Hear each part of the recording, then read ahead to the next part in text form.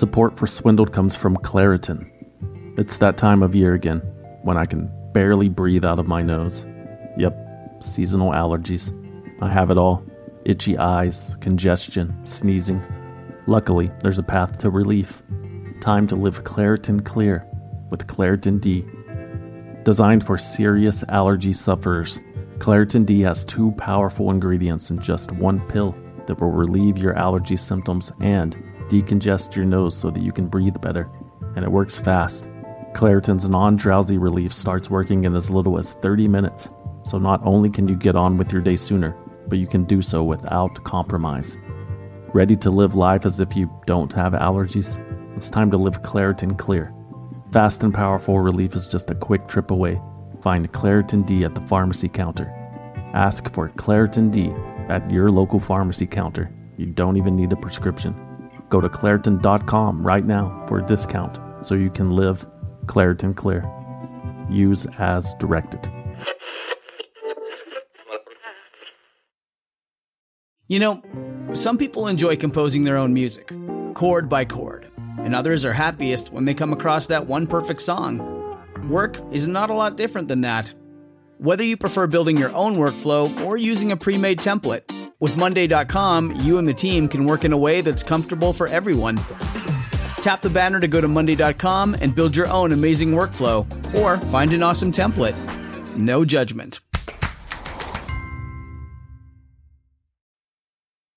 This episode of Swindled may contain graphic descriptions or audio recordings of disturbing events which may not be suitable for all audiences. Listener discretion is advised. Come on, Willie, I know you can do it, boy. I know you can jump this wall. Come on, I believe in you, Willie. You can do it. You can be free. Come on, you can jump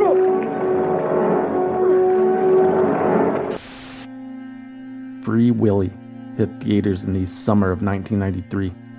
It was a movie about a good-hearted but troubled orphan named Jesse who befriends a frustrated captive orca whale named Willie. Willie was housed at an amusement park where Jesse cleaned graffiti to satisfy court-ordered community service.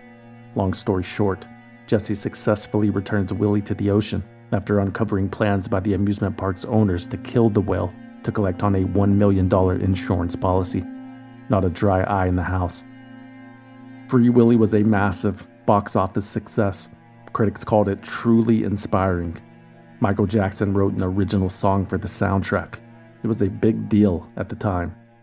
2 sequels hit the big screen before the decade was over. All 3 starred a kid named Jason James Richter, who played Jesse. Willie the whale was eventually replaced with CGI, but in the original movie, the role was portrayed by a real-life orca named Keiko. Keiko is the only killer whale in all of Mexico. He's become a national treasure, and now he's become a national movie star. Unfortunately for Keiko, the undeniable art of Free Willy imitated his life.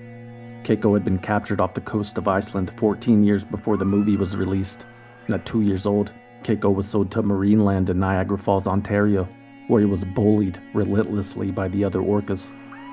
Mercifully, Keiko was sold again in 1985 to Reino Aventura, Latin America's largest amusement park at the time, located in Mexico City. The conditions were inadequate, to say the least. Keiko, a 10-foot-long orca, was housed in a 22-foot-deep pool filled with warm Mexican tap water, supplemented with bags of salt now and then. The sun was relentless. Keiko was literally cooking in his environment. He developed lesions all over his skin. He also has what's known as a papilloma virus, which causes lesions similar to warts on humans, but that's a result of a weak or suppressed immune system. Keiko spent the next 10 years swimming small, lethargic circles in his own feces between 3 performances a day. You could see the outline of Keiko's skull and ribcage through his malnourished skin. His dorsal fin was limp and folded, and his teeth were worn down to nubs from grinding them against the concrete walls that housed him. There were no other orcas at the park with which he could commiserate. Keiko's pathetic condition was a significant part of why he was chosen to star in Free Willy. The producers initially approached SeaWorld about using one of their whales, but the company passed. because they strongly disagreed with the whole part about, freeing a whale from captivity. It's kind of their entire business model. Luckily for Warner Brothers, the owners of Reino Aventura admittedly had not bothered to read the script before agreeing to rent their whale. Even better, the deplorable nature of Keiko's facility would suit the film perfectly. But for everyone involved in the production of Free Willy, the images were hard to shake. When the shoot wrapped and everyone returned to the US, they felt like they'd left Keiko behind to suffer. So the producers took action by including a toll-free phone number for the International Marine Mammal Project during the film's credits, while posing a question to the audience, quote, "How far would you go for a friend?" That's why the Marine Mammal Rescue Center is such a fantastic thing. Not only for Keiko, but for other orcas and dolphins and porpoises. So pick up the phone. Dial 1-800-for-whales. Children all over the world donated every sticky penny they could muster. They emptied their piggy banks, saved their lunch monies, and organized unlicensed bake sales and lemonade stands. Millions of dollars were raised in a short amount of time. Warner Brothers and related studios noticed and donated $2 million of their own instead of paying their writers. The Humane Society of the United States donated $1 million, and Craig McCall, a billionaire cell phone business pioneer, and his wife Wendy donated $1 million of their own with the promise of more. In February 1995, the funds were pulled together to form a new nonprofit, the Free Willy Keiko Foundation. Their mission was to rehabilitate Keiko and maybe release him back into the wild someday. Free Willy Foundation is a non-profit organization that is bringing together the experts on orcas and dolphins to design a new state-of-the-art facility at the Oregon Coast Aquarium, and it'll give Keiko more room to swim and the special attention he needs. Expert trainers will teach him to survive if he's ever released into the wild. The Rescue Center is the first project ever designed to do just that. $7.3 million would be used to build a state-of-the-art tank at the Oregon Coast Aquarium in Newport, Oregon. It would be 4 to 5 times the size of Keiko's Mexican tank and contain actual seawater. There would be no more performances, no more excruciating sunshine, and there would be plenty of food. There was just one last thing the foundation had to do before they could make Keiko's life a bit more bearable. They had to convince Reino Aventura to give up their prized whale, and SeaWorld wasn't helping. If Keiko is set free, other theme parks may be pressured to release their captive whales. SeaWorld Incorporated, the world leader in captive whales, has agreed to install cooling equipment in Keiko's Mexican pool. SeaWorld is against setting him free. And in Mexico, Keiko's owners are listening to SeaWorld's argument. The owners of Reino Aventura could not deny that Keiko was in poor health. A veterinarian told the park that he wouldn't survive in those conditions much longer. Reino had tried to sell Keiko to SeaWorld before the movie came out, but SeaWorld wasn't interested because of his warts. But now that there was talk of freeing Keiko, suddenly SeaWorld was very concerned about his well-being. Brad Andrews, SeaWorld's chief zoological officer, told Florida Today, quote, "I don't think it's fair and humane to the animal to try this operation just to make a few people happy." Reino Aventura wasn't interested in SeaWorld's offer to install cooling equipment, and the only other option besides keeping Keiko was to sell him to Michael Jackson, who offered to house the orca at Neverland Ranch, a fate much worse than death. The choice was obvious. Reino Aventura donated Keiko to the Free Willy Keiko Foundation. We feel very sad, but at the same time we feel happy because we are convinced that we are offering Keiko an opportunity to have a different life, a nice life. After one final performance in Mexico City, Keiko was flown overnight to Oregon, courtesy of UPS, on January 7th, 1996. 2 of Keiko's Mexican trainers traveled with him since he only responded to commands in Spanish. As many as 100,000 people lined the expressway to the airport to see him off. After a year in his new tank, Keiko gained 2,000 pounds. His warts had disappeared, he had more energy, he was more playful, and he could now hold his breath for up to 20 minutes. When he first arrived in Oregon, Keiko, the killer whale, could only hold his breath for 2 minutes. What we're starting to see now is an animal who's starting to explore his environment, who's starting to manipulate his own environment, and become master of his environment within this environment here, the pool that he lives in. As Keiko's condition improved, the Free Willy Keiko Foundation became more encouraged that he could be successfully reintroduced to the Icelandic waters from which he came. Many thought that that was a delusional idea, including Steinar Bastissen, a pro-whaling Norwegian politician who called the efforts, quote, a lunatic waste of money. There are more than enough killer whales around, he said, adding, the only good killer whale is a dead one. Bastissen suggested making 60,000 meatballs out of Keiko and sending them to starving children in Africa. Other opponents had more reasoned takes. John Gunnarsson, the Icelandic aquarium owner who first captured Keiko, was convinced returning to the wild a whale who had been in captivity for 18 years would never work. He's too different from them, Gunnarsson said, and he will always rely on humans. The conservation people won't listen. They don't want reality. They want the romantic story. The Oregon Coast Aquarium, where Keiko was currently housed, was also against releasing him. The Free Willy Keiko Foundation discounted their opinion because there existed a conflict of interest. Keiko's presence had doubled the aquarium's annual attendance, pumping $75 million into the local economy. Of course, they wanted them to stay. And our missions, as we are learning painfully, are different than that of the aquarium. The Free Willy Keiko Foundation's mission is rescue, rehabilitation, and release. That's our business. The aquarium is in the display business. Legally, Keiko was in the custody of the Free Willy Keiko Foundation, and they felt that he had shown enough promise of returning to the wild to take the next step. So on September 9th, 1998, after 32 months at the Oregon Coast Aquarium, Keiko, 3 feet longer and 3,800 pounds heavier than the first time he was moved, was flown to the southern coast of Iceland, where he was housed in a pen in Klettsvik Bay. The Foundation's trainers hoped to teach him how to fend for himself. He spent the last, 20 years being fed by humans.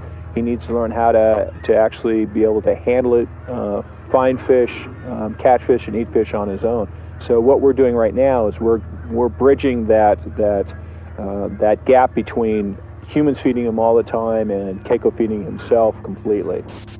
Keiko was also encouraged to explore. His caretakers would lure him into the open ocean on supervised walks, where Keiko would follow the boat. Every now and then a pod of wild orcas would swim by. Keiko would watch from afar and lightly interact with them, but always return to the humans. And just when it appeared hope was lost, Keiko is swimming with wild orcas and might well be on his way to independence. For a week now, Keiko has been out of his pen in Iceland, getting his own food and interacting with wild killer whales. Keiko's human handlers are keeping an eye on him by helicopter. They say it is still too soon to tell if Keiko is going to swim away with the migrating orcas who will leave in 2 to 3 weeks or stay with his human handlers. If Keiko doesn't go, attempts to make him part of an orca pod may be abandoned. Just as Keiko showed promise, the project's funding dried up. Craig McCall, the billionaire whose foundation contributed millions of dollars a year to freeing Willy, lost $8 billion in the dot-com crash of 2000. He had to cut some costs. Still, Keiko made progress even on the new shoestring budget. He was going on longer and longer voyages and staying the night with his friends. But disappointingly, he was still returning to his human handlers every time, until July 2002. Finally, Keiko was free. Keiko had followed some wild orcas into the open ocean. His former caretakers tracked him for 6 weeks and 870 miles until he came to a stop in Skalvik Fjord in Norway. When they arrived to assess the situation, the researchers found Keiko giving rides to the Norwegian children. The good news is, judging by his healthy girth, Keiko hadn't missed a meal on his journey. The bad news is that he was lonely. Keiko hadn't been welcomed into a pod and returned to the only thing he had ever known, people. Keiko couldn't shake his lifelong connection to people, and at this point, he probably never would. The Foundation accepted this reality. They continued taking him on walks. They continued to feed him. Keiko would wander off, and the caretakers would track him until he returned, until one day he didn't. He captured our hearts and minds during his time spent in Oregon and on the big screen, but tonight, Keiko, the killer whale, has died at the age of 27. On December 12, 2003, Keiko's 27-year-old, 6-ton carcass was found floating in Cactus Bay. The probable cause of death was pneumonia. His caretakers had given him antibiotics the day before when they noticed he had stopped eating. Keiko was laid to rest in a private ceremony in a nearby Norwegian pasture, which is usually not permitted. Apparently, all the pollution in the ocean absorbed by the whales' bodies poses an environmental hazard when buried. Welcome to Earth. Go figure. Was it a success, returning Keiko to the wild? It depends on who you ask. The positive among us point out that Keiko was able to spend the 5 final years of his life swimming free in a natural environment. That was enough for them. Was it worth the effort? Was it cost effective? Are those even the right questions to ask? How about, was it moral? Isn't that what separates us from them? It was obvious that Keiko was far from the ideal candidate for testing if a captive killer whale could successfully return to the wild. He spent the majority of his life in captivity, in isolation. His chances of reintegrating into orca society and not missing a beat were always slim. That was always the most optimistic goal. Besides, it had already been proven possible on a smaller scale. A year before Keiko's death, the US and Canadian governments reunited a young orca named Springer with her pod after she got lost when her mother died. Soon after, there was another opportunity to prove reintroduction possible when 6-year-old Luna was found separated from his mother near Vancouver Island. However, those plans were thwarted by a local group of Native Americans who insisted that Luna was the reincarnated spirit of their dead tribal chief, and they wanted him left alone. True story. So, Luna lived in the bay for 5 years, befriending people and playfully chasing vessels, until he was sucked into the propellers of a tugboat and diced into unrecoverable pieces. See, the ocean is a dark and scary place, reminds SeaWorld, the publicly traded marine amusement park corporation that viewed Keiko's return to the wild as an abject failure. Keiko never integrated with other orcas. He was too attached to humans. He was being fed until the day he died. We hate to say we told you so, SeaWorld expressed indirectly, as if it was sentient enough to learn lessons of its own. The consequences of keeping one of Earth's most intelligent animals in captivity, on this episode of Swindled. They bribed government officials, clear violations of federal and state law, clearly unethical, pay to play millions of taxpayer dollars that were wasted, paid tens of millions of dollars, $1 billion, dummied up its books and records to hide the by falsifying its books and records, responsible for the collapse of the entire system. And in this role of some kind of swindle, is that right?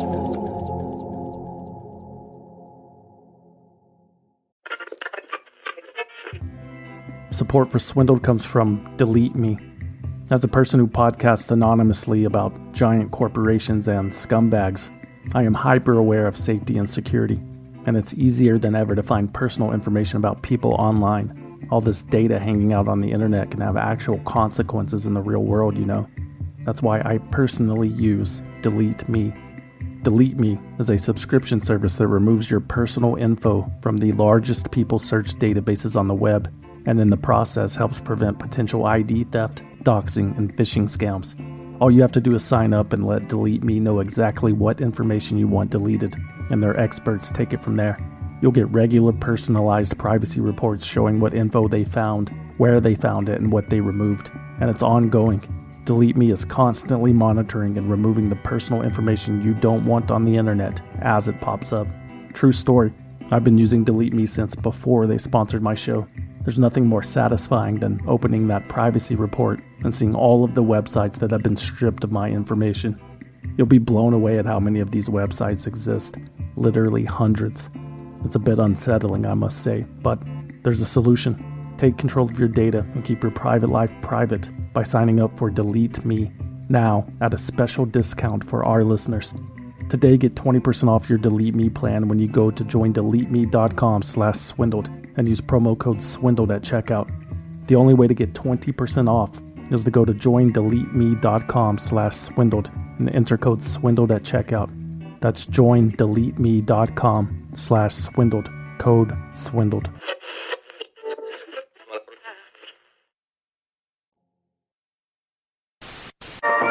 And though the killer whale flips around like a tame and harmless porpoise, in fact, he's the most ferocious predator that hunts the seven seas.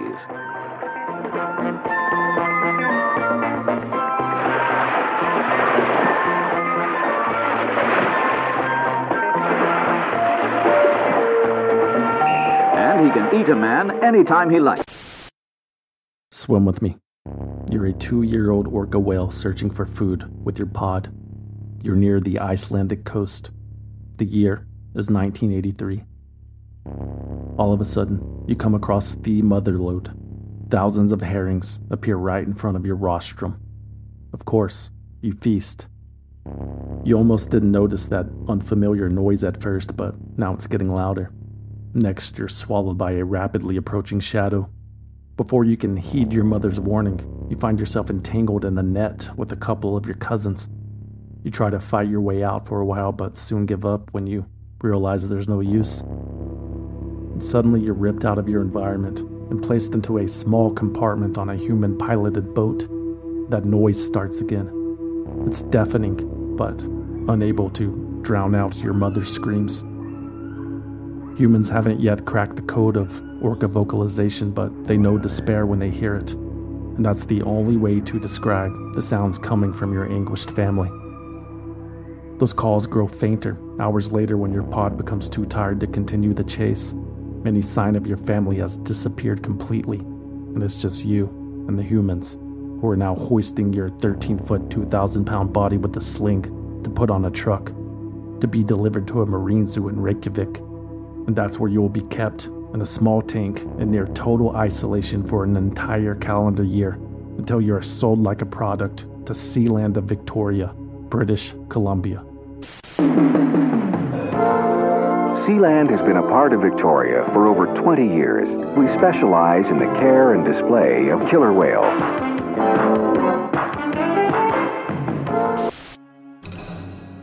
In 1984, Sealand was looking to replace its orcas who had recently died. Congratulations, Tillicum. That's your new name. You've been chosen. We will teach you tricks. We will feed you fish. And you will perform 8 times a day, 7 days a week. Have fun. The performances were actually a relief compared to the lonely nights. You, Tillicum, shared a living space with 2 older, more dominant female orcas. They grew up in different pods from different regions, so none of you could communicate. Not that it was necessary. The constant raking of your skin with their teeth and chewing on your tail until it looked like hamburger meat let you know exactly where the other orcas stood. And there was no way out. When the shows were over, all 3 of you were stuffed into a container only 26 feet wide, 14 hours at a time, pitch darkness. The conflict was unavoidable. Sometimes you, Tillicum, would refuse to go inside the container at the end of a long day. You could sense when the others were in a terrible mood. And you lived like this for years. This gray, dull existence where nothing new ever happens. Until it does. February 20th, 1991. The day's shows had just ended. Guests were filing out. The staff was cleaning up when you, Tillicum, hear a splash. One of the new part-time trainers had fallen into the pool. Her name was Kelty Byrne.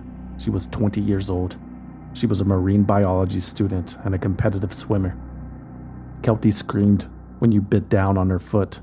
The screaming stopped when you dragged her underwater. The older female whales in the pool squealed with delight when they saw your new toy, for which you had no plans of letting go. Witnesses say Kelty Byrne surfaced on occasion with terror in her eyes. Screams of, "I don't want to die," echoed in the nearly empty arena. There was nothing anyone could do.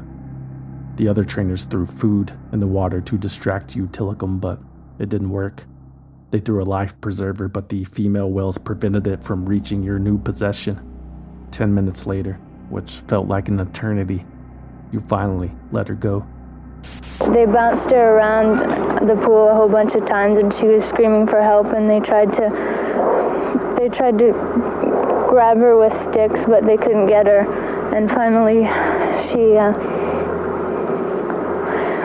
she didn't come up anymore. Kelty Burns' lifeless body was retrieved from the pool. She had been stripped entirely naked, save one boot. There were bite marks all over her body. Her death was ruled an accident. Why did you do that, Tilikum? Are you in pain? Are you bored? Are you lonely? Steve Huckster, the head animal trainer at SeaLand, had a theory. They never had a plaything in the pool that was so interactive, he said. They just got incredibly excited and stimulated. Animal activists had a different interpretation. But animal rights activists were quick to say the whale's behavior was a result of their captivity. These are wild animals. They can be dangerous, even though they are generally friendly towards people. Living the way they do in the kind of compact environment, they go crazy. Kelty Burns' death illuminated the physical and mental abuse orcas like Tilikum endured at amusement parks like SeaLand of the Victoria, who never recovered from the tragedy. Less than a year later, the park announced it was closing its doors for good. Activists encouraged them to release their whales into the wild. SeaLand said absolutely not, because the orcas trusted humans implicitly. The people here at SeaLand say releasing these whales into the wild is simply not an option. That, they say, would be a death sentence. So this is where SeaLand's 3 whales are headed, sold to SeaWorld aquariums around the United States. SeaWorld scientists say they'll be better off here than in the wild.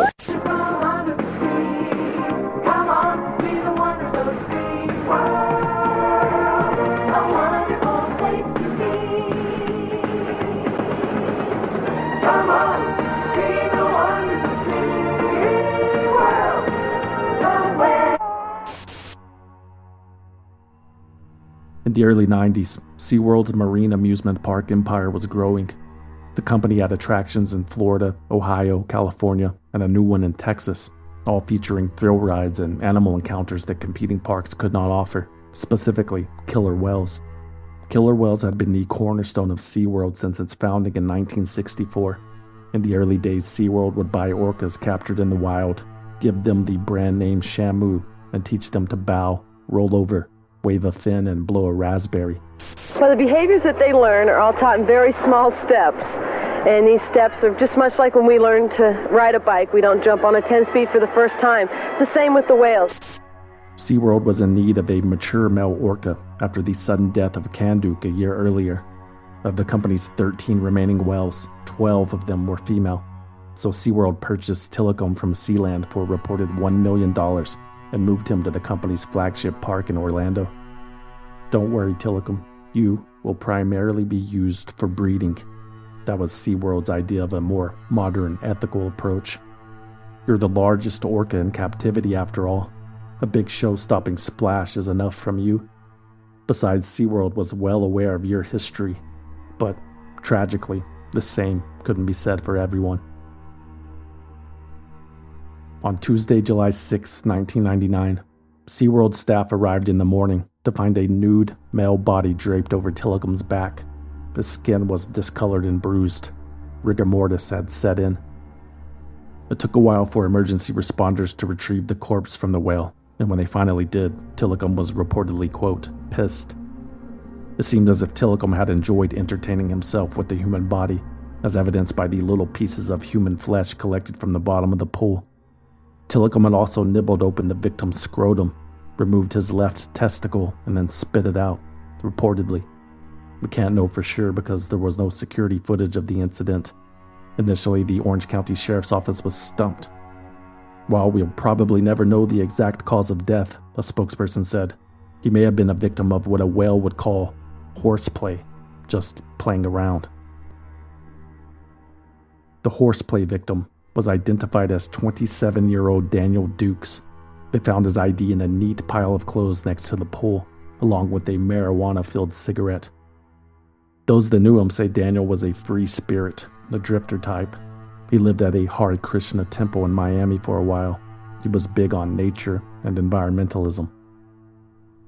SeaWorld staff remembered seeing Daniel Dukes the day before. He, quote, looked dirty and had a foul odor about him.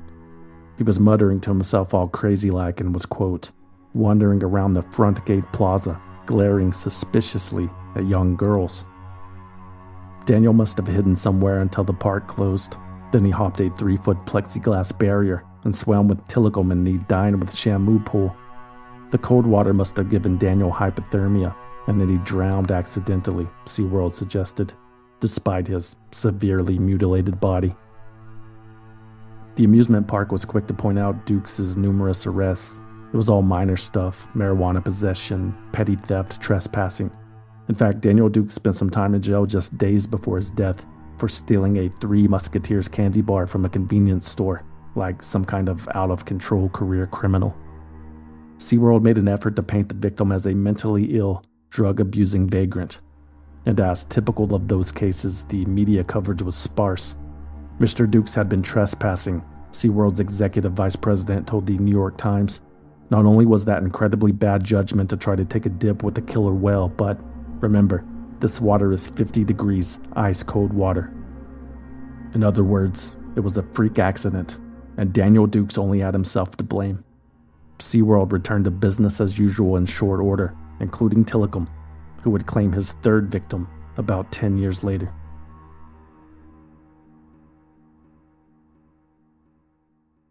Calling all lovers of mystery. Prepare to don your detective hat in June's Journey, a free hidden object mobile game that delves into the captivating journey of June Parker, a self-proclaimed detective on a quest to unravel the mystery surrounding her sister's untimely death. Take a trip in time to the glitzy 20s and play as June, deciphering clues and unveiling secret plots within thousands of beautifully illustrated scenes. The thrill is endless with new chapters added weekly, allowing you to not only enjoy the detective adventure, but also to personalize and decorate your very own Orchid Island where the story takes place. How sharp are your detective skills? Find out when you download June's Journey on your Android or iOS device or play online via Facebook Games. Your detective journey awaits. The trainers who work with the killer whales are in amazing physical shape, and some of them have a lot of experience competing in marathons and triathlons, and I want to introduce you to one of those very special trainers this morning. This is Don Brancho. Don is the senior trainer here at Shamu Stadium, and I had the honor, Don, and I mean this so sincerely, of watching you perform yesterday. You're amazing. Thank you. You really are. You're not only a wonderful showman, but you are so physically fit. It's a tough job, isn't it? Don Brancho had known she wanted to be a SeaWorld trainer since she was 9 years old. A family vacation to the Orlando park ignited the passion. Dawn started working for the company in 1994 after graduating with degrees in animal behavior and psychology from the University of South Carolina. Dawn Brancho was a friend to every living creature. Gosh, do I love coming out here every day and having the audience just love what we're doing with the animals.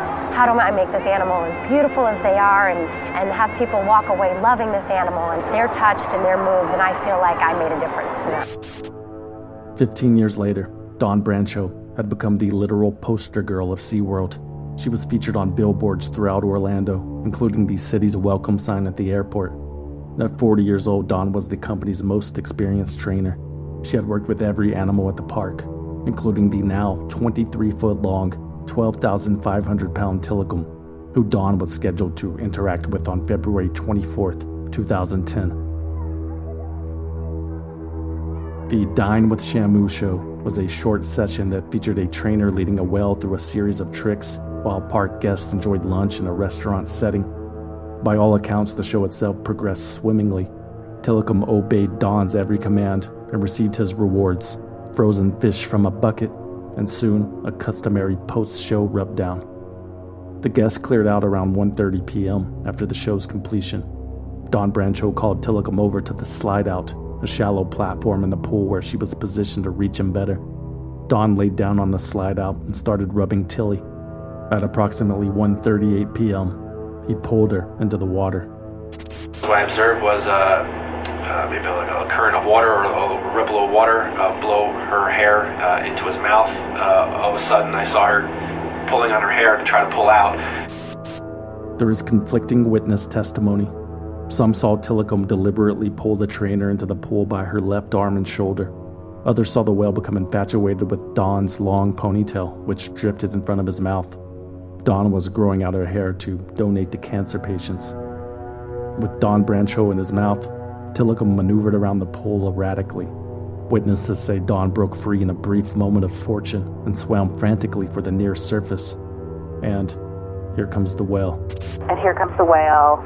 And at first it looked like he was going to go underneath her and give her a foot lift, you know, like you see them do during the Believe show. And then he lifted his snout up and impacted her squarely in the chest. And she went, you can't go flying through the water, but it was substantial. Tilikum rammed his rostrum directly into Don Brancho's chest and then fetched her with his jaws. He thrashed around so violently that Don's shoes flew off her feet, say the remaining guests, some of which were watching the attack unfold from SeaWorld's underwater observation area. Orange County Fire Rescue. Ma'am, go ahead. 6600 Sea Harbor Drive. Okay. SeaWorld, my port. Okay, and where's the patient located inside the park? They are at Shamu Stadium. We actually have a trainer in the water with one of our whales, the whale that they're not supposed to be in the water with. Okay. So we don't know what's going on. We were just told to call and have people here on standby when they get the person out. Okay, and do you know so you don't know if the person was injured or if they're having a medical problem? No idea. Okay, very well then. I don't even think they're out of the water yet. They're still in there with the whale, so... Okay, but someone is on scene and they are getting them out of the water now. There are people working on it, yes. There's about 2-3 dozen people over there right now. Tilikum grew more agitated as trainers tried to distract him with food and nets. They coaxed him into 3 different pools, but he wouldn't let go of Don, who was utterly motionless by this point. Finally, after 45 minutes, the SeaWorld staff were able to corner Tilikum in the medical pool and raise the false bottom. Witnesses say the rescue workers had to pry open the whale's mouth twice, one to release Don Brancho from the grips of his teeth, and a second time to retrieve her detached left arm. This is witness testimony from Laura Sorovic, a SeaWorld employee and Don Brancho's best friend. Tilikum was in there, and he knows me. I've worked with this whale since he's been here. Right. So I decided at that point, they were lifting, and as the floor lifted, I stepped onto the platform, and I looked at him. He looked at me right in his eyes, and he had her arm. And he was shaking back and forth, and I just said, "It's all right, baby. Settle down." And I went and I got her, and I just cradled her torso, and I said, "It's all right. Let go. Let go." Don Brancho had no pulse. The defibrillator had no effect. Don's autopsy later revealed that she had jaw, rib, sternum, and vertebrae fractures.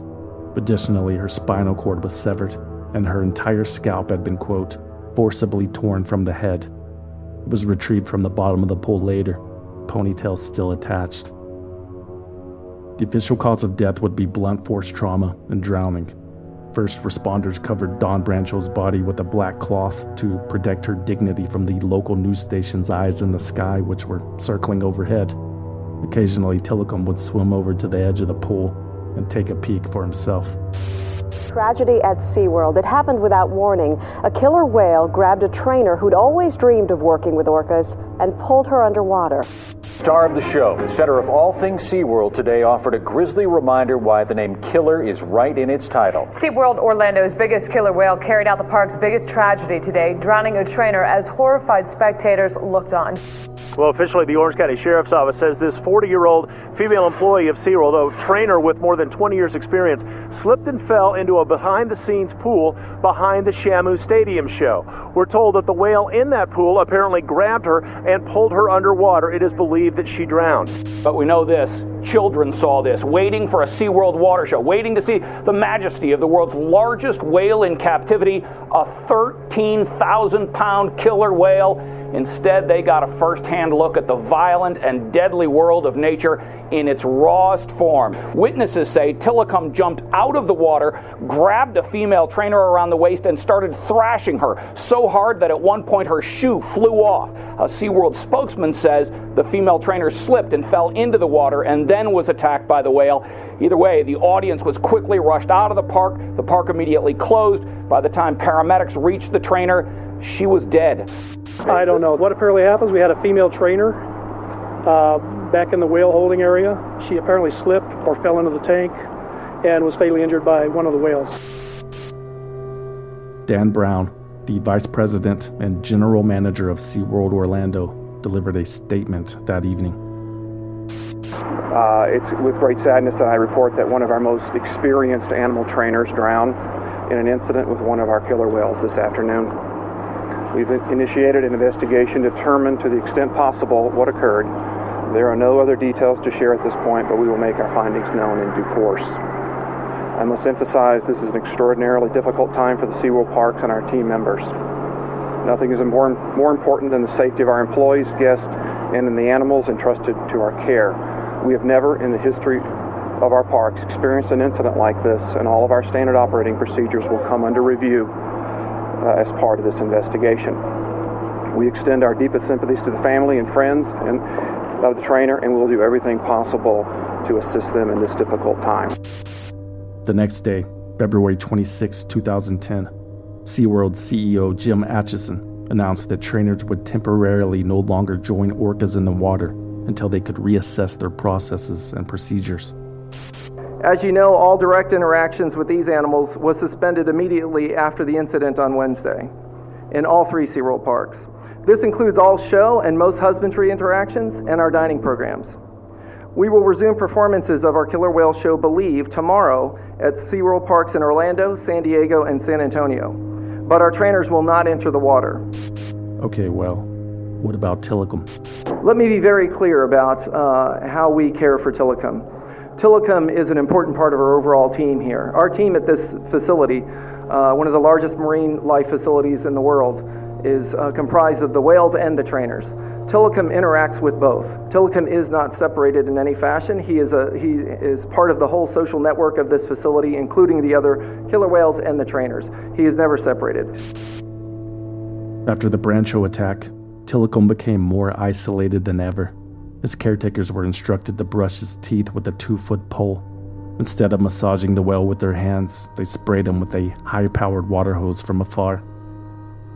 Despite pleas from the American Family Association, a religious conservative group that issued a decree for Tilikum to be stoned to death in accordance with biblical law, SeaWorld made it very clear that the whale would not be punished and that they would not get rid of him. The company didn't outright say it, but Tilikum was too valuable to their operation.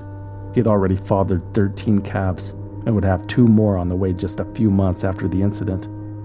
Tilikum would not, however, be allowed to participate in the performances, which resumed 3 days later.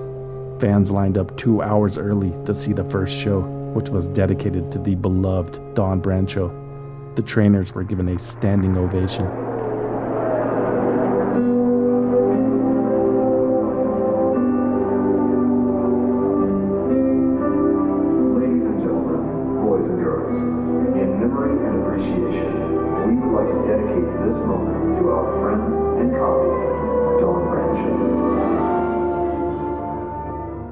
Behind the scenes, the Brancho attack had triggered an investigation into SeaWorld by the Federal Occupational Safety and Health Administration. Any workplace where an employee is scalped alive, crushed, and drowned can usually expect a visit. OSHA discovered that SeaWorld had a long history of incidents involving its killer whales, many of which were undocumented. Even the company's first orca, Shamu, whose mother was shot and killed with a harpoon right in front of her when captured, was involved in a near-tragic incident. In 1971, a SeaWorld secretary named Annette Eckes was chosen to ride on the back of Shamu for a publicity event. Shamu's jaws had to be pried apart to allow the bloody and battered woman to reach safety. 1987 was the worst, though. 14 SeaWorld trainers at SeaWorld San Diego were injured on the job in 4 months. One of them was 26-year-old John Sillick. As part of a show, John was riding the back of Corky when another whale named Orky leaped out of the water and landed on John, sandwiching him between the 6-ton animals in front of a horrified capacity crowd. John Sillick survived with broken ribs, a broken pelvis, a shattered femur, and 12 broken vertebrae. It was only his second year on the job. SeaWorld blamed the newbie trainer for making an error. It was an accident, the company claimed, not an act of aggression. That same year, a 6,000-pound orca named Candu landed on top of a trainer named Joanne Weber, fracturing her neck while pushing her to the bottom of a 40-foot deep pool. Joanne's injuries were made worse when SeaWorld demanded she remove her wetsuit before making her walk to the ambulance. They didn't want the paramedics to damage the company's property. Several people, including John Sillick and Joanne Weber, sued SeaWorld that year for negligence and fraud, for making them work with, quote, ferocious and dangerous animals. SeaWorld settled all of those lawsuits out of court with a gag order. As a result, none of the trainers can talk about it publicly. Side note, here's what happened to Candu, the whale that landed on Joanne. 2 years later, Candu interrupted a show where her born-in-captivity daughter, Orchid, performed with Corky, a mature female. Candu apparently did not appreciate how close Corky was becoming with Orchid, so she attacked Corky, ramming her at full speed with an open mouth. The strike resulted in Candu breaking her own jaw, which severed a major artery in her nasal passage, causing a 10-foot geyser of blood to spray from Candu's blowhole as she bled to death over the next 45 minutes in front of horrified spectators. It's common behavior, the SeaWorld veterinarian told the LA Times. The altercation was initiated by Candu. She was asserting her dominance. Orcas are very protective of their offspring. It's been suggested that this maternal bond is what led to the 2006 attack on SeaWorld San Diego trainer Ken Peters. The video from 2006 is chilling. Ken Peters, an experienced trainer, is swimming with a 5,000-pound female named Kasatka, an animal he's worked with for years. With no apparent warning, the killer whale grabs his feet and pulls him underwater for close to a minute. Then it brings him to the surface where the trainer pets the whale, tries to calm it, only to be yanked down again. During the performance, Kasatka's calf reportedly called for its mother from a nearby pool. Being helpless to respond, Kasatka lashed out at those who were keeping them separated. Ken Peters survived with a broken foot. Kasatka performed the next day. There are times like this when they are killer whales, and she did choose to demonstrate her feelings in a way that obviously was unfortunate. And we are unfortunate that our guests did have to see this, and we obviously do not want this. California's state OSHA investigated the Ken Peters event and issued an 18-page report in 2007 that warned the contributing factors to the accident, in the simplest of terms, is that swimming with captive orcas is inherently dangerous, and if someone hasn't been killed already, it is only a matter of time before it does happen. SeaWorld successfully challenged the report. It was withdrawn, revised, and reissued 10 pages shorter. The most damaging information was removed, including the dire warning. It's been rumored that California Governor Arnold Schwarzenegger personally intervened. The governor was a well-known friend and political ally of August Busch IV of Anheuser-Busch, the family company that purchased SeaWorld in 1989. It's unbelievable that a commercial corporation was able to influence what should have been an objective investigation by an agency whose sole function is to protect worker safety. That's Naomi Rose, a marine mammal scientist who worked for the Humane Society of the United States. She argued that withdrawing the original 2007 OSHA report led to avoidable deaths. Not only Don Brancho, but also Alexis Martinez, who 2 months earlier was battered to death at Laurel Parque in the Canary Islands by a SeaWorld-owned orca named Keto. Alexis was bleeding from every orifice. Laurel Parque reported no signs of violence. It was an unwritten rule never to blame the whales. Why? Money, money, money, a former SeaWorld trainer named John Jett told the San Diego Tribune. SeaWorld is the new Ringling Brothers circus, he said. Only now the draw is pretty girls in tight wetsuits, interacting with large carnivores in environments that are in no way related to their natural history, except maybe the salt water.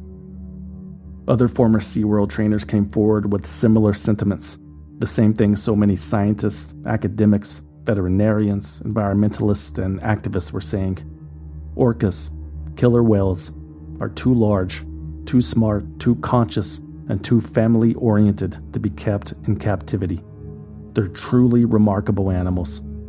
Orcas are the largest member of the dolphin family. They live in highly complex and highly social matriarchal societies, each with its own culture and communication.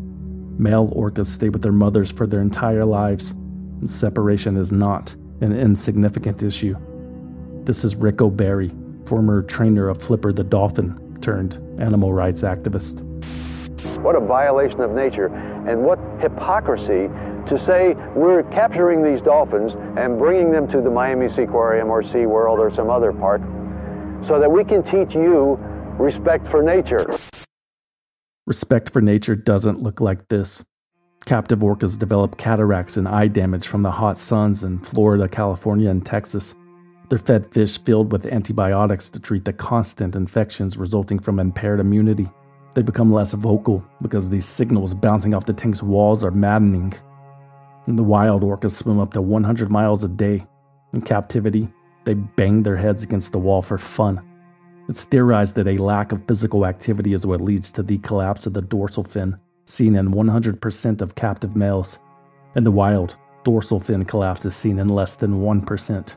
And part of that 1% includes 2 orcas exposed to the Exxon Valdez oil spill, both of which died within 2 years.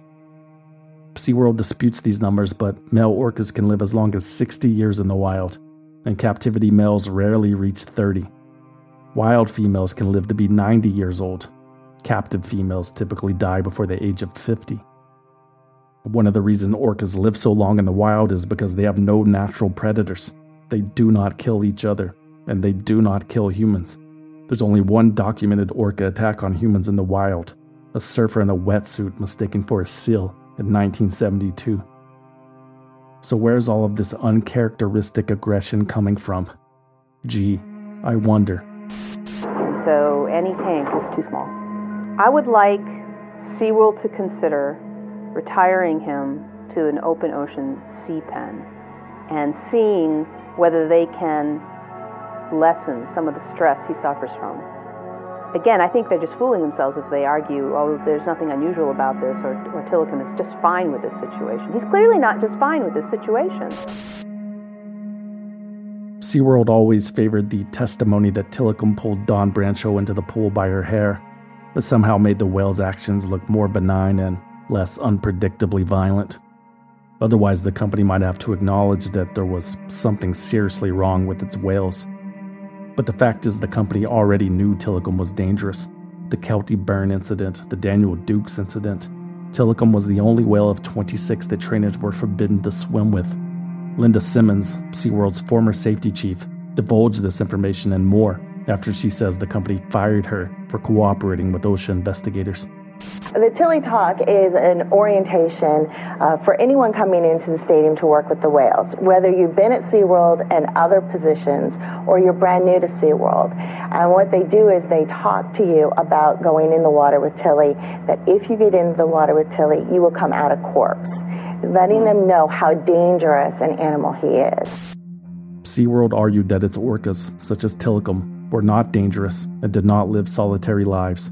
They receive world-class health care. They're free from the pollution and dwindling food supplies of their natural environment, and they're providing an educational service to the public. And their managers, investors, other aquarium owners, some former and current trainers, and politicians whose constituents benefit from their parks, agreed with them. On August 23, 2010, the U.S. Labor Department's OSHA cited SeaWorld for 3 safety violations. A serious violation for a missing handrail on a staircase leading up to a bridge on one of the stages, an other than serious violation for weather-exposed electrical outlets, and a willful violation for exposing its employees to danger by having them interact with killer whales. OSHA's probe revealed that, quote, SeaWorld trainers had an extensive history of unexpected and potentially dangerous incidents involving killer whales at its various facilities. Despite this record, management failed to make meaningful changes to improve the safety of the work environment for its employees.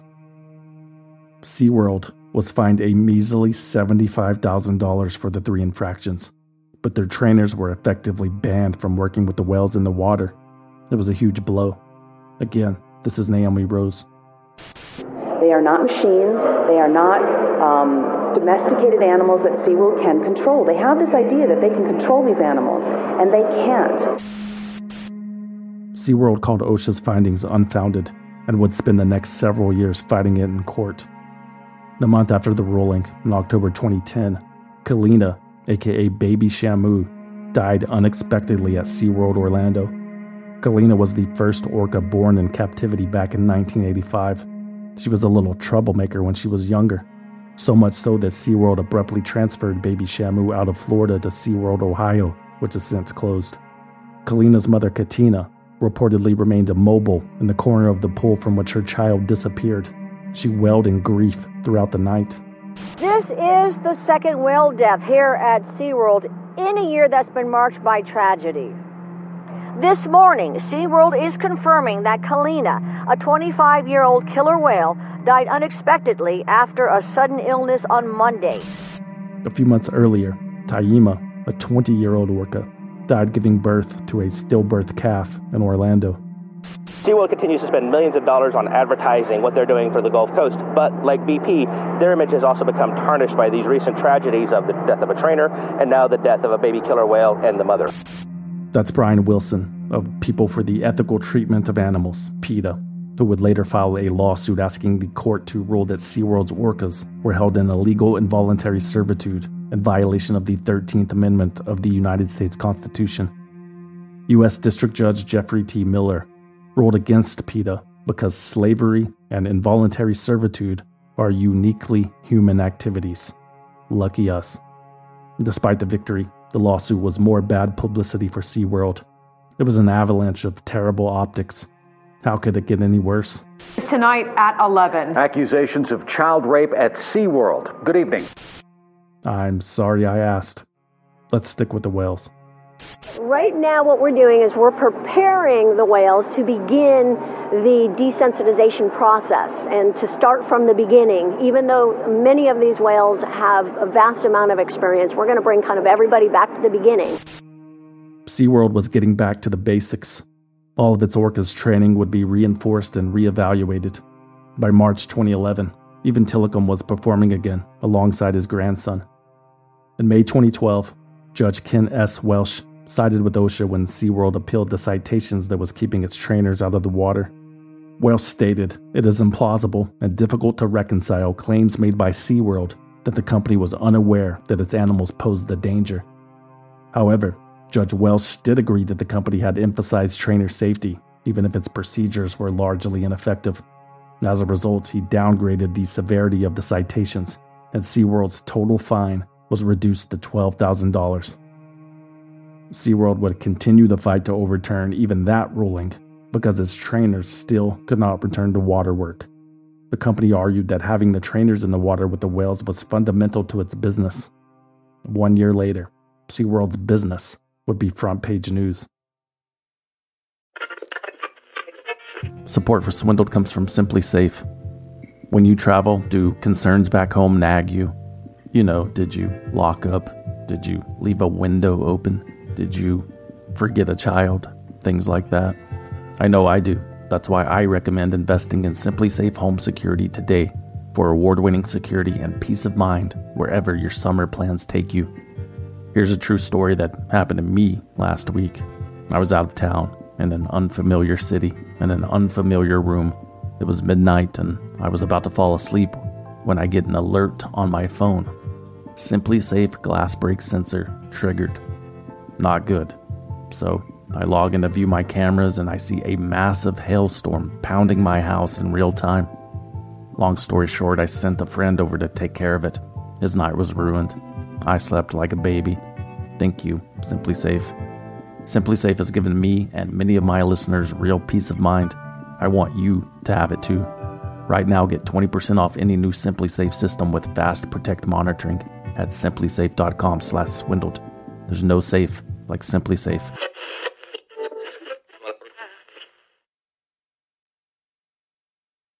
There's been a lot of lies circulating about how we take care of our animals here at SeaWorld.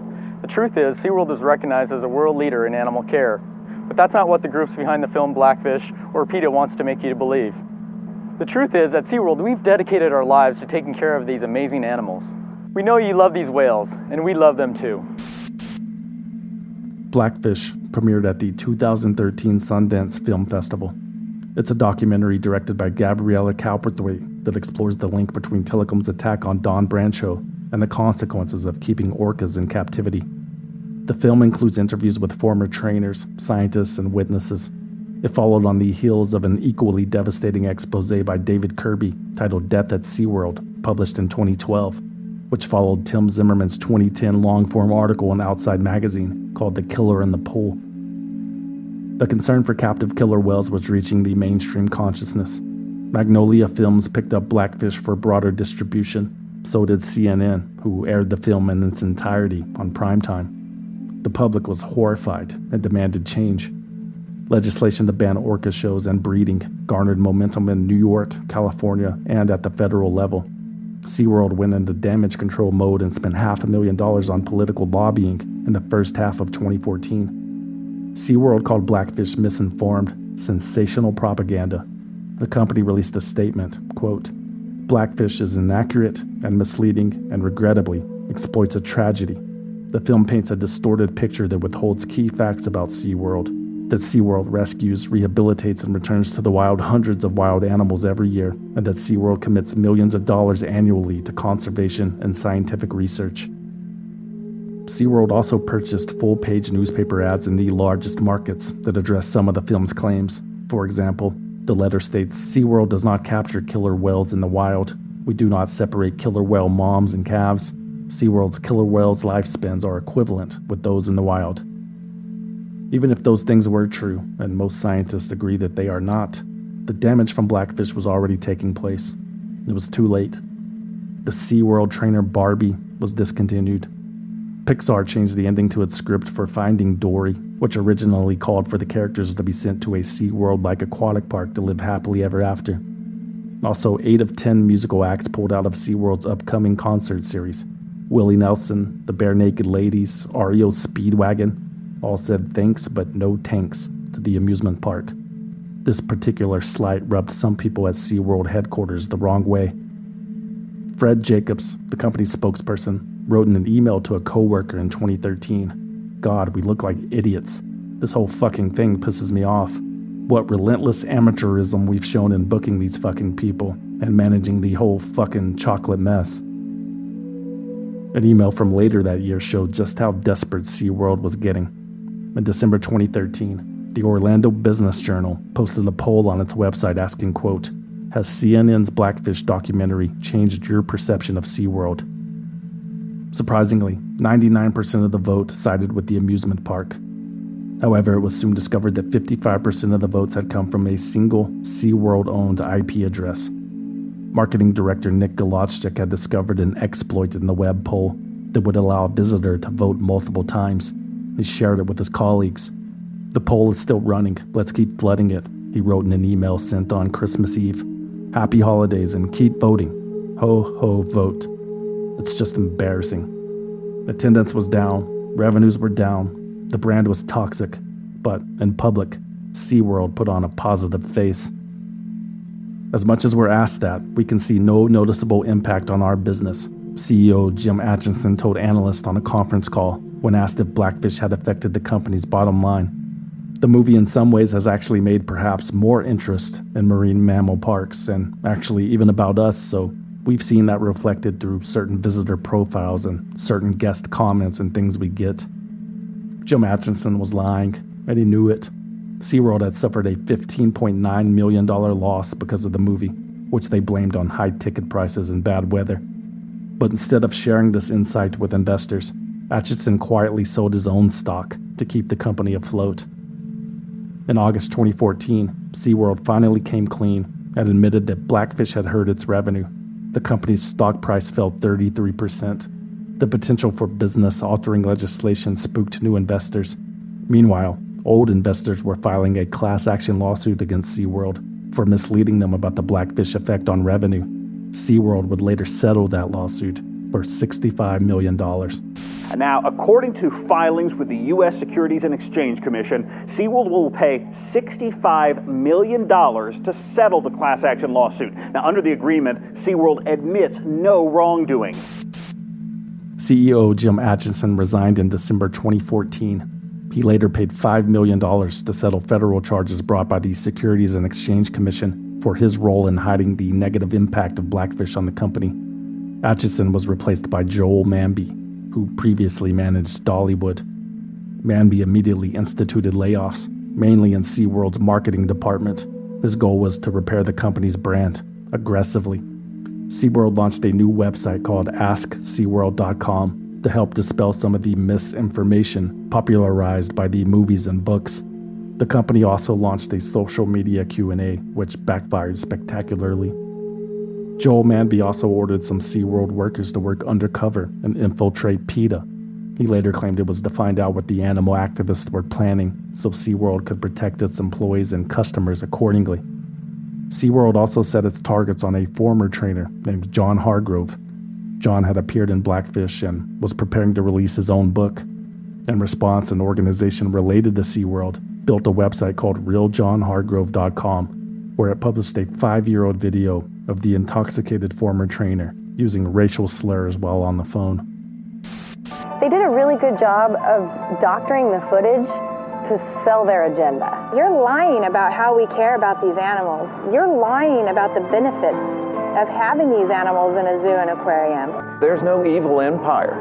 I am not an evil Darth Vader minion, you know. I have a heart too, and I would not have worked the career that I did and come to work every day that I did if I felt that these animals were ever treated like anything other than royalty. Blackfish really hit me because I believe wholeheartedly in what I do. I believe that what I do makes a difference in the animals' lives and in people's lives. The one thing that I want people to know after watching the movie is that it's not true. SeaWorld was fighting back. It even announced that it was building new, larger tanks for the orcas at every one of its parks. These improvements had little effect. Attendance continued to fall. By August 2015, SeaWorld had experienced an 84% reduction in profit from previous years. The company ramped up its public relations campaign even more. There's some facts about SeaWorld we'd like you to know. We don't collect killer whales from the wild and haven't for 35 years. With the highest standard of animal care in the world, our whales are healthy. They're thriving. It wouldn't work here if they weren't. And government research shows they live just as long as whales in the wild. Our male killer whales do have dorsal fins that are bent. The dorsal fin is not an indicator of the animal's overall health. The truth of the matter is that all toothed whales and dolphins rake each other. This is how these animals interact with each other. Again, SeaWorld's defense was falling on deaf ears. So, in November 2015, the company finally acknowledged which way the wind was blowing and announced that its killer whale shows would be phased out permanently. "We are listening to our guests," CEO Joel Manby announced. "We are evolving as a company. We are always changing." However, Manby denied that the change resulted from pressure from environmentalists. "We didn't do it from activists," he said. "Frankly, the activists will not be pleased with anything we do." He was right. PETA issued a statement in response to the news, quote, "An end to SeaWorld's tawdry circus-style shows is inevitable and necessary, but it's captivity that denies these far-ranging orcas everything that is natural and important to them. This move is like no longer whipping lions in a circus act, but keeping them locked inside cages for life, or no longer beating dogs, but never letting them out of crates." A few months later, SeaWorld made another surprise announcement. Some say, free the whales. For them, nothing else is acceptable. But nothing could be worse for the whales. Most of the orcas at SeaWorld were born here. Sending them into the wild wouldn't be noble. It could be fatal. When they freed Keiko, the killer whale of movie fame, the effort was a failure and he perished. But we also understand that times have changed. Today, people are concerned about the world's largest animals like never before. So, we too must change. That's why the orcas in our care will be the last generation at SeaWorld. There will be no more breeding. We're also phasing out orca theatrical shows. They'll continue to receive the highest standard of care available anywhere. And guests can come to see them simply being their majestic selves, inspiring the next generation of people to love them as you do. In March 2016, SeaWorld pledged to end its orca breeding program. Again, CEO Joel Manby said the decision was influenced by society's shifting attitude towards keeping killer whales in captivity, though he elected to use some softer language. It's about where society is shifting. I have seen clearly that society is changing their attitude about these unbelievable, majestic animals being in human care. This meant that SeaWorld's 29 orcas would remain in captivity and on display until the day they died. Activists noted that the company was still breeding other animals and that the announcement's timing was a bit suspect, considering the condition of their primary stud. The star of SeaWorld's killer whale show is very sick. SeaWorld says Tilikum, its notorious 12,000-pound killer whale, is not doing very well. Until recently, Tilikum performed at Shamu Stadium, even after the death of trainer Don Brancho in 2010. I wish I could say I was tremendously optimistic about Tilikum and his future. But he has a disease which is chronic and progressive, and at some point might cause his death. Tilikum died on January 6, 2017. His cause of death is listed as a bacterial infection. Throughout his life, Tilikum fathered 21 calves. At the time of his death, only 9 of them remained alive.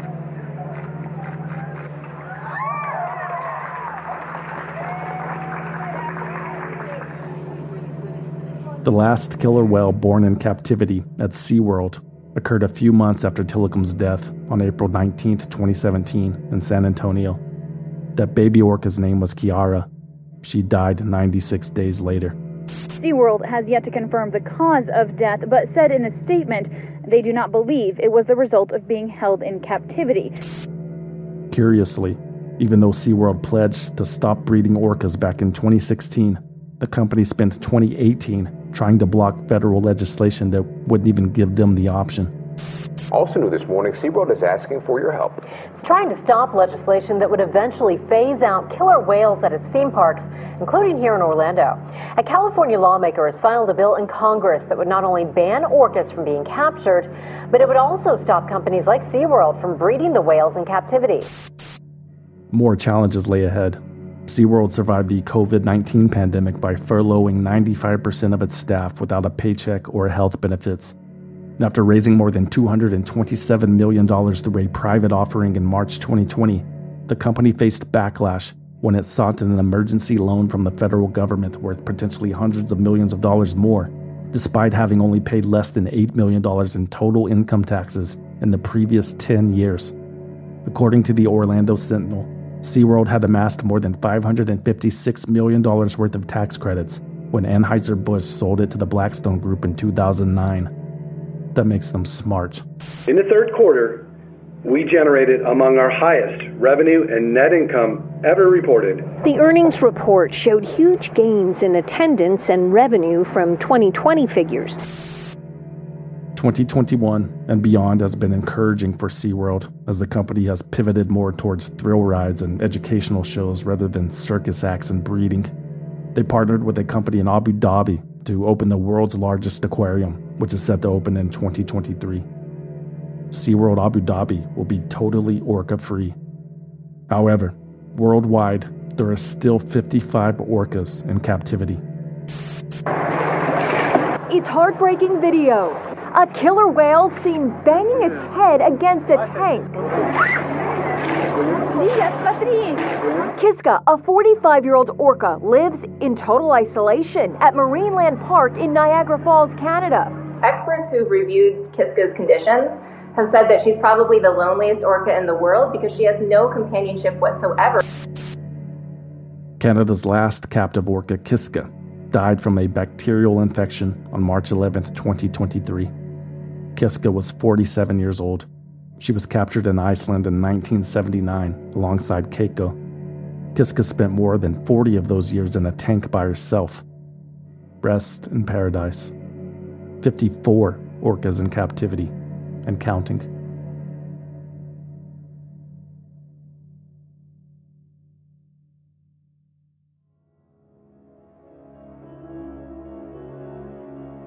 Swindled is written, researched, produced, and hosted by me, a concerned citizen, with original music by Trevor Howard, aka Deformer, aka Baby Shamu. For more information about Swindled, you can visit swindledpodcast.com and follow us on Instagram, Facebook, Twitter, and TikTok at Swindled Podcast. Or you can send us a postcard at P.O. Box 6044, Austin, Texas 78762. But please, no packages. We do not trust you. Swindled is a completely independent production, which means no network, no investors, no bosses, no shadowy money men, no captive orcas, not a single one. And we plan to keep it that way. But we need your support. Become a valued listener on Patreon, Apple Podcast, or Spotify at valuedlistener.com. For as little as $5 a month, you will receive early access to new episodes and exclusive access to bonus episodes that you can't find anywhere else. And everything is 100% commercial free. Become a valued listener at valuedlistener.com. Or if you want to support the show and need something to wear to not SeaWorld, consider buying something you don't need at swindledpodcast.com/shop. There are t-shirts, patches, hats, hoodies, posters, coffee mugs, and more. swindledpodcast.com/shop. And remember to use coupon code CAPITALISM to receive 10% off your order. If you don't want anything in return for your support, you can always simply donate using the form on the homepage. That's it. Thanks for listening. Hi, my name is Emma from London, UK. My name is Leah from Vancouver, Canada. Hi there. My name is Cyrus from New Orleans, and I am a concerned citizen and a valued listener. Trademarked. Swindled Corporation.